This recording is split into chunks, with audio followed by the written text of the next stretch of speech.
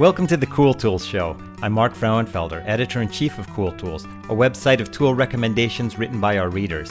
You can find us at cool-tools.org. I'm joined by my co-host, Kevin Kelly, founder of Cool Tools. Hey, Kevin. Hey, it's great to be here. In each episode of the Cool Tools Show, Kevin and I talk to a guest about some of his or her favorite uncommon and uncommonly good tools they think others should know about. Our guest this week is Orson Rossetto. Orson is a mechanical engineer, programmer, and tracer from Carnegie Mellon, and he's the lead developer for Ethereal Matter, a company translating virtual reality into human physical interaction. I want to find out more about that, and I want to find out more about what a tracer is. How's it going, Orson? Very good. Physical VR to real life is what we're doing, basically. We're so glad you can join us and talk about tool stuff, because I know you love tools. So I'm really excited by what you have picked for us. I do, absolutely. The first thing I have is I'm playing with on my desk right now. It's this Kershaw knife made by Ken Onion. There are two types of them that I like. One is called the Leek and one is called the Chive. And the Chive is like the smallest possible knife that you can get. You can hold it in like two fingers. It's really good quality. Very sharp. So describe knife. Knives are pretty broad category. Yeah, like pocket knife. It's a foldable pocket knife. Yeah, then? Foldable pocket knife. So you're saying this is the smallest foldable pocket knife that kind of fits into two fingers? Yeah, not literally the smallest, but it's like absolutely tiny. It's like having like a cat claw or something. It's really nice. How long would the blade be? I think this one is under 2 inches. Okay, so just a little one. It's a little exactly. one. And this is better than a box knife in what way? It's really tiny and it's very easy to open. This one in particular is spring-loaded and it doesn't show up. Oh, no, it doesn't show up on the pictures. It has a little pip on the backside that you can flick it open with one hand. Okay, so cool. So there's a spring. Yeah, yeah. Right. Because I have my perennial 99-cent plastic box knife, which weighs, a couple grams. I open up with one hand. Trying to think how this is better. Feels a lot nicer to use. It's small. It's very sharp. I don't know. There's not too many things to a knife, which is why I like the small one. The one that I actually have is a little longer, and it also has a serrated edge, so that's good for like zip ties and stuff. Zip ties and cable ties. Zip ties. So you use it for what else do you use it for? Cutting open boxes? Cutting open boxes, cutting wires, a lot of wire stripping, pushing buttons and like levering things. A lot of electronics, especially like for industry and stuff, have tiny little buttons on them that you can't push with your fingers. You need like a screwdriver or something else. Yeah, so you exactly. use the tip of the knife. Yeah, exactly. It's just okay. Yeah, little stuff like that. Super handy and easy to carry around. Have you ever accidentally gone to the airport and Yes. That's a bummer. What happens? You lose an $80 knife, or what do you do? I only realized that I had done it when I was trying to find my headphones in my bag on the plane, and then I realized I had the knife then. Oh, you've gone through security with it. I made it all the way through security. Oh, okay. Well, then you're good. Yeah. Well, at that point, I just lower it back into my bag. Yeah. Exactly. No one's wiser. I turned out that I was traveling a lot, and I had these box knives. I used to carry one in these plastic box knives in my pocket. And at one point, after going like days and days of different flights, finally this one guy discovered it. I mean, I'd been through a dozen international airports, and he discovered it in a pocket in my pants. And the funny thing was, there was another one there. There were two of them. So the security is it's very easy to subvert. Yeah. False positives on that. They get your water bottle, but not your knife or your second knife. Yeah. So the second one you like is called the Leek. Yeah, the Leek. So that's the one I have. Serrated edges, and it's $80. That one is one's $80. The same price. I think they're both about $80. Yeah, $80. Okay. I probably wouldn't get one for myself, but they make really great gifts for like my dad. We keep trading back and forth And the same brand of knives. is in this particular brand, do other brands make small knives, flick knives like this, or is this the only one, or is this how does it compare to kind of the landscape of small flick knives? It's somewhere in the middle. There's like really obsessive knives, and then there's cheaper ones. And this one, in my mind, is you can feel when you use it. It has a nice weight. It flips open in a very satisfying way, and it locks. And it's just very. It's kind of hard to describe how nice it is to use unless you use it, but it's very pleasant. Alrighty. Cool. Okay, that is a great start. Now we get to find out about parkour and traceuring. I don't know how you put that. So it's French. It's traceur. Traceur. Okay. What does traceur mean? I don't know. What traceur is. It's someone who does parkour. Why don't they call him a Parker? Yeah, exactly. Okay. Why don't they call it traceuring? What? I'm not big on French. Yeah, it's really combining linguistic styles. So there are special shoes that parkour people, tracers, use. Yeah. So climbing up the sides of buildings. Yeah, absolutely, and running and balancing on rails. And so this is the one that I use. It's a very safe pick in the parkour community. Safe meaning, you literally mean safety, or do you mean like that it's an obvious choice? Both. The things you're looking for, you want really grippy rubber. You want a very light shoe. And then you want one that's flexible. And the flexible is nice for like standing on rails and stuff. If you can put your foot all the way over the rail and get a feel on for both sides of it, it helps with balance. So I see. Light, flexible shoe. And these ones have actually lasted me a year and a half. So, And how often do you parkour? About twice a week. And do you do are there like indoor courses, or do you literally like you're out there on some abandoned building or whatever? Both, all of them. There's this really great competition going on, which I was helping train a guy for, called World Chase Tag. I've seen some of the professional tag stuff. That is really cool. Is that considered in the same domain as parkour? Absolutely. Yeah, it's all parkour people right now. There's no one dedicated to the sport yet. Have you seen those, Mark? No, I don't know what it is. It's like tag as an Olympic sport. Yeah, it's wonderful. They have this arena. It's 20 meters square with a whole bunch of obstacles in the middle. Yeah, like a ladder or a dead end, and things to hop over. Yeah, you have 20 seconds. I'm just imagining Squid Games. Yeah, they shoot, and whoever loses gets shot. Yeah. No, it's tag. It's like you're playing tag. One person's trying to tag the other person, and they're running the whole way, and that's the game. But it's all these courses and obstacles. Insane. That sounds great. Yeah, it's fun.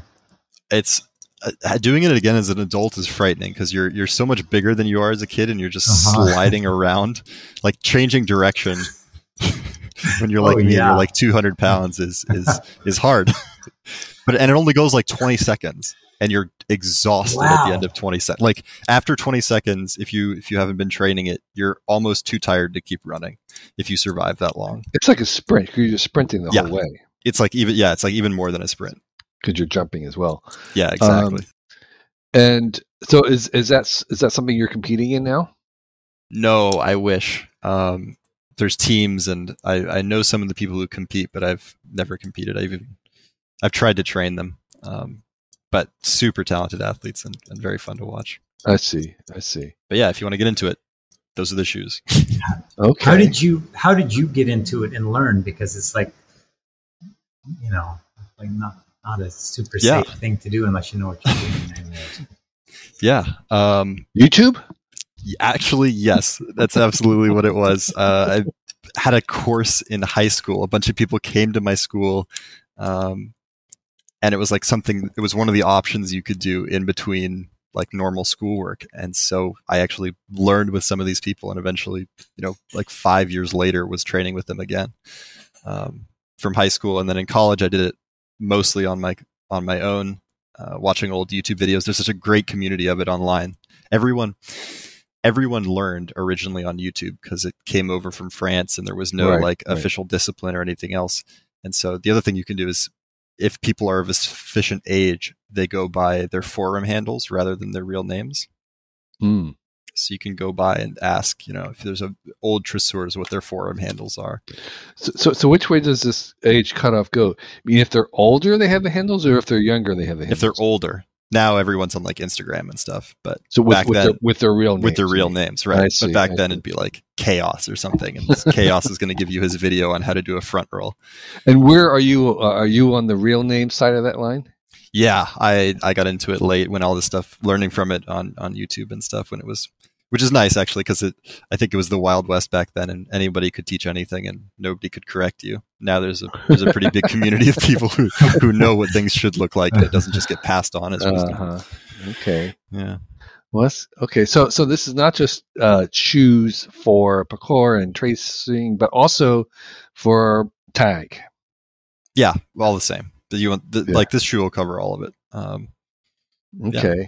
The Ultimate 81 from Onitsuka, which is looks like a Japanese. Is that Tiger? Is that this one and the same, or is that Tiger? No. Are they different? They have I think Onitsuka Tiger is like the sub brand. Onitsuka Tiger together is the brand, and then the Ultimate 81 is the particular shoe. Okay, and that's $80. Yeah, black and white. Well, that's a whole new world that we didn't know much about. You can watch, by the way, listeners, you can watch professional tag, or competitive tag, I should say, on the YouTubes, and it goes fast, but it looks like really fun, and I like to see where they go with it. Maybe one day it'll be part of the Olympics. Yeah, I highly recommend. It's only like a whole round will last like a minute, so yeah. I think you could do a marathon versions of that. Would be really cool. So the way it works is actually, if you win, you stay on. Yeah, I know. I saw that. It's like punishment. That's terrible. It is, but going one round is hard. Going like 3 rounds, it gets harder and harder and harder. Yeah, but I would like to see kind of, you could see. Well, anyway, the sport is evolving. Let's put it that way. So, Orson, tell us about another, your third cool tool. Yeah, this is slightly more abstract, I guess, but Unity is a game making program. It's free, and it's sort of become the standard in making games. And more than games. Yeah, physics simulations. It's just like, it's so easy to use and so accessible that they do AI learning on this as well. Right. As far as my understanding of it, but basically what it does is it allows you to create a 3D world, or world in 3 dimensions, and that 3-dimensional world can be used for video games, but increasingly is used in making movies and making sets and making art and making anything where you want to have a whole 3D world. Yeah, it'll do like AR, VR stuff as well. Right. It has this really great, there's a huge community of people using it, and there's a huge backlog of things that you can download. Like basically everyone has tried something that you're doing, and so the community really makes it in a lot of ways. Right, and there's you can have access to libraries of forms that exist, so you don't have to make a bicycle. You can find a 3D. You can find the files for a bicycle, or for a building, or for a water tower, or for a ladder, and then you just like move like Lego. You assemble the scene that you want. What are you using it for? So we're using it for a couple things. We're using it for the game part of our VR game. Okay. So it's a lot of the very standard stuff, but because it also is all in the same place, we're also using it to physically simulate the robotic arm that we have here. Mm. So we're running physics calculations and doing motor control in the game engine, just because it's so easy and convenient. So the idea is that the 3D world not only has space, 3 dimensions, but it also has physics. So like if a ball bounces, it has weight, and it'll ricochet with the appropriate amount of energy, and and that's how you can simulate like a robot arm. Yeah, totally. Well, so yeah, it has the built-in physics, but then we have our whole own. We're doing the entire control of the robotic arm through the game engine itself. So we can do. So that's what I mean when we're running physics calculations. Is like there's one computer running both the arm and the game itself. So we're using it for all of that. It's just an absolutely fantastic tool. So my daughter is she's been using Unity for, I don't know, 5 years or so, and she's that's awesome. Majoring in, yeah, she's really good at it. She's majoring in game development right now. She uses it with C#. She's got to like do tons of C# coding. Is that, do you have to do that? Is that like, if you want to use Unity, you got to learn C#? Is that the deal? That is the standard. I think you can't. There are things that allow you to use Python. Mm-hmm. I learned C#, Java, that's whole sort of that side of programming, and so this is what comes naturally to me. I'm just kind of catching up here. So are things programmed in C# or Python? And is that how you have access, or does it have its own higher level scripting and programming level? Yeah. So things are all done in C#. So okay, all right. You can go ahead and move it on into other fields if you want. All the skills carry over really well. And is your background in computer science, or is it more like in engineering? I was torn on this when I was going to school. I thought like mechanical engineer, and then I took as many programming courses as I can, and the programming courses were like just so exceptional. I kept taking them at my school, and so it's really been both. I think you can't. In my mind, you're never going to do like pure mechanical engineering again, because even if you were building something as simple as a watch, the most efficient thing would be to like put a small computer in there and a motor and have it spin. Like everything is going to have some level of computers in it. So it feels like the real way now is to do both. Okay. And going back to Unity then, Unity's been around. I actually don't know what the economics of it is. So do they have like a free version and then you have a premium version? So what's the story there? I think it's free. There's a couple like more advanced things that you can get out of the premium version. You can make the screen dark. You can have dark mode. Is there a free version? I'm just assuming there was, but yes, I don't know. Absolutely. Okay. Yeah, and that's the main version that people use. And then if you make a company and start selling tons of your games, then eventually they ask you. I think the cutoff is you have to make some amount of money on it. Okay, so anybody out there can get access to Unity and start fooling around with it to see what they want to do. What's awesome too is because it's so easy. There's a whole generation of people that are making games now that would not have otherwise made games, and so there's this absolute explosion of Unity games out there. There's subreddits about it, and every day someone is posting some incredible thing that they're working on. And now it's finally at the point where one person can reasonably make a whole game without also being a programmer and everything else. No, it's my understanding that there's Unreal, which is a similar engine. How does Unity and Unreal compare to each other?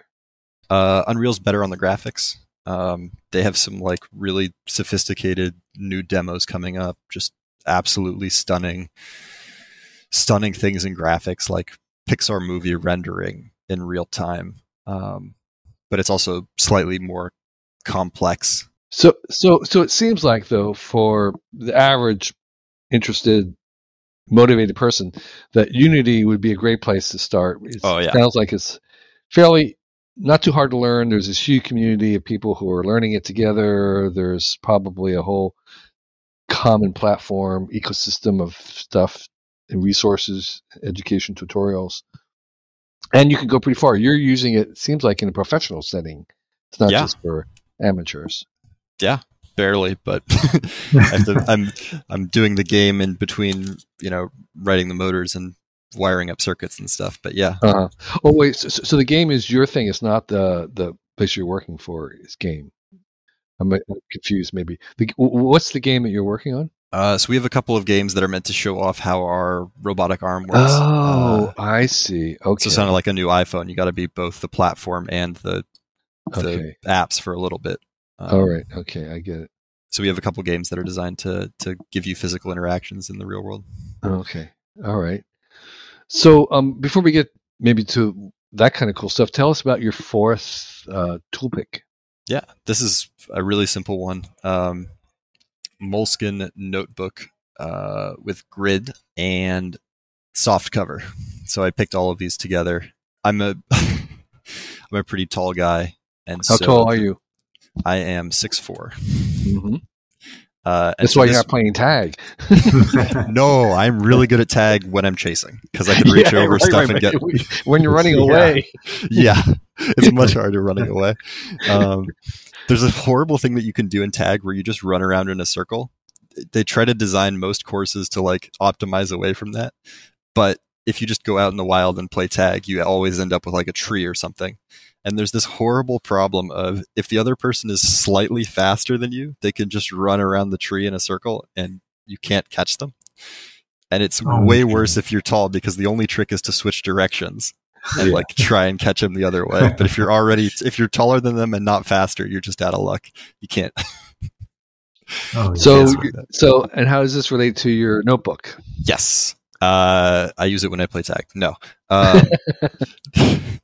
This notebook, I do like math and sketches and writing out notes for my work in. I have them all in the same notebooks. Oh, and because I'm tall, that's what I was getting at. This one is big enough that I can actually fit it in my pockets, and because it's soft, it'll bend a little. I see. Okay. And so it's like perfect for that. The dotted is really nice because you can draw on it and use those dots for perspective or like distances, and they're not so obtrusive that they ruin your drawing afterwards. I think it's basically just the perfect notebook. It's got the little clasp that holds it shut. And I like having all my notes and drawings together because it reminds me, like it's easier to search my notes if I have my drawings next to them and I can kind of catalog what day and when stuff was. Do you go back to them very often, and have you considered like digitizing them or scanning them to make searching easier? Yes, absolutely. And I wish there was a better way to do this. I use this app called Roam, which lets you like take notes and then create hyperlinks in your notes to try and make like a wiki of your notes, basically. Mm-hmm. And I think often like, ooh, if I could get that for my notebook, that would be incredible. I looked at like, actually, have you run into people who have gone the pens? They have the pens. There are these versions that have the dotted papers and that are meant just to be digitized with the pen. Has anybody recommended those on this show? I think they have, but I'm not sure. That was sort of a thing maybe 3 years ago or so, and I haven't heard a lot since then. I figured if it were so good, we'd never stop hearing about it because it's so compelling. Maybe worth a try, but with OCRing, it depends on the legibility of your handwriting. But with OCRing these days, it may not even be necessary. You may be able to just take a photo of the page at the end of the day, and it may be good enough. That'd be a thing to do. Yeah, I'm using both systems of notes, and I wish I could collapse them, but I find I really enjoy having a physical notebook that I can flip through. Yeah, especially because you're just looking for things, you remember stuff, which you don't get with your other notes as often. And do you ever go back like years earlier? Yeah, absolutely. My biggest problem is I don't do enough stuff in my notebooks. So they all like multiple years. Right now I've got 4 or 5 of these notebooks. And it can still be a year per notebook, which is, I feel like too long. So I want to do bigger sketches and take up more notebooks so that I can. Right. Put more down. Yeah, exactly. Yeah. Just waste a few pages just to break the habit. I have spare notebooks as well, just to try and like encourage me to, I'm not going to run out. Exactly. Well, good. So, these are Moleskine classic notebook soft cover. What's the size that you recommend? 5 by 8.5. I guess if you were smaller. 5 by 8.5. That's a pretty big. You can fit that in your pocket. Well, yeah, I have big pockets. Okay. Rolls up a little. I think if you're maybe someone else, you might take it down to medium or something. Okay. Well, great. That's really cool. So Orson, tell us what you're working on these days. We've mentioned a little bit, but ethereal matter, what is that? Or ethereal matter machine? Yeah, Ethereal Matter is the company. We're working on our sort of prototype machine, proof of concept. There's a couple different parts to it. The original plan was that to make a climbing wall, so like a robotic climbing wall, so you could perpetually climb. Oh, I see. So an adaptable, a climbing wall that would change. So yeah, like that, but rather than being the whole wall, it's just your handholds. So you're holding onto these robotic arms, and you sort of like grip them and release them and move them around, and then they'll lock into place and all move together as you climb, that kind of thing. And also doing that in VR. So you have like a virtual wall that you're seeing in a virtual environment, and it's letting you climb in that. That could be scary. Yes. Or not. It's such an exciting problem too, though. Yeah. And all the different places you could go with that. So right now we're working more on the prototype of that. We have 2 working arms, which are strong enough to lift a person. And we're not doing the foot pads yet, but that'll be, down the line. We haven't given up the dream. Right. That's sort of like in the kind of the realm of the, what do they call it? Misdirected walking thing in VR. Oh, I'm so mad that someone beat me to that. I was wondering if it was possible, and then they. Yeah. So for the listeners, what it is that, in VR,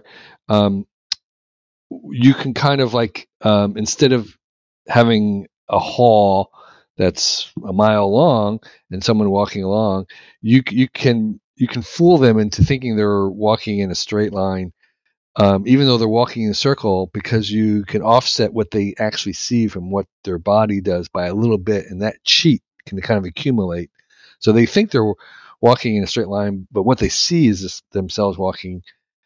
I mean, they're walking. They think they're walking in a straight line, but they're actually walking in a circle in the same room. So you can do all kinds of things of accomplishing an adventure where they don't leave a room, but they really feel like they're conquering, going up paths for miles and climbing up the sides of a wall. But they're also happening in a very small space and they're kind of cheating with an illusion about the distance.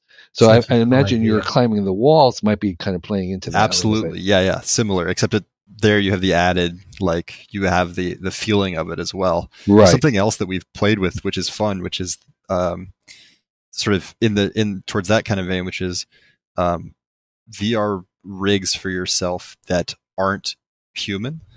So for instance, one of the ones that we're playing with now is a giant mech. And the setup is, rather than you are like scaled to the mech and it feels like your whole body, you're sitting in the pilot seat of the mech and you're looking out the window and seeing the arm move when you move your arm. I see. Right. And proprioception tricks like that, I think are going to be super potent and fun to play with in the future. Yeah, that would be cool. Okay, so I see why you're doing Unity now. Yeah. That makes sense. Yeah, I mean, I was doing it beforehand to do flight simulators and stuff, because I just, physics and math is... So the ethereal matter machine, that's what you're talking about here, is that you're making this robotic device that will give you a sense of climbing a mountain when, in fact, you're still in the same room. Right. Well, and our hope is... So climbing was the original vision, but we're hoping to do it sort of all kinds of VR interactions. Right. So if you pick up something, it's heavy, or if you draw a bow, it has the weight of it.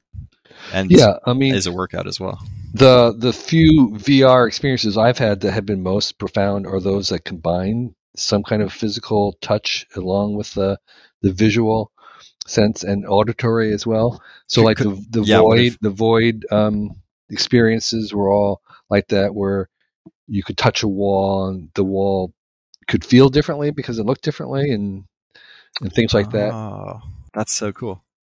Have you tried Birdly? No, I haven't. Birdly? No, what is it? Oh, Birdly's amazing. You're on this platform and you're lying on your stomach, and you put on the VR headset and you are a bird, and you pitching the platform around allows you to control your flight, and they blow a fan in your face to do your speed, it's just simple and beautiful. I did a demo at DreamWorks where they were demoing a Hogsworth Switch. What's the Quidditch, and we were riding these brooms that were kind of attached to like a mobile stand. Stewart platform.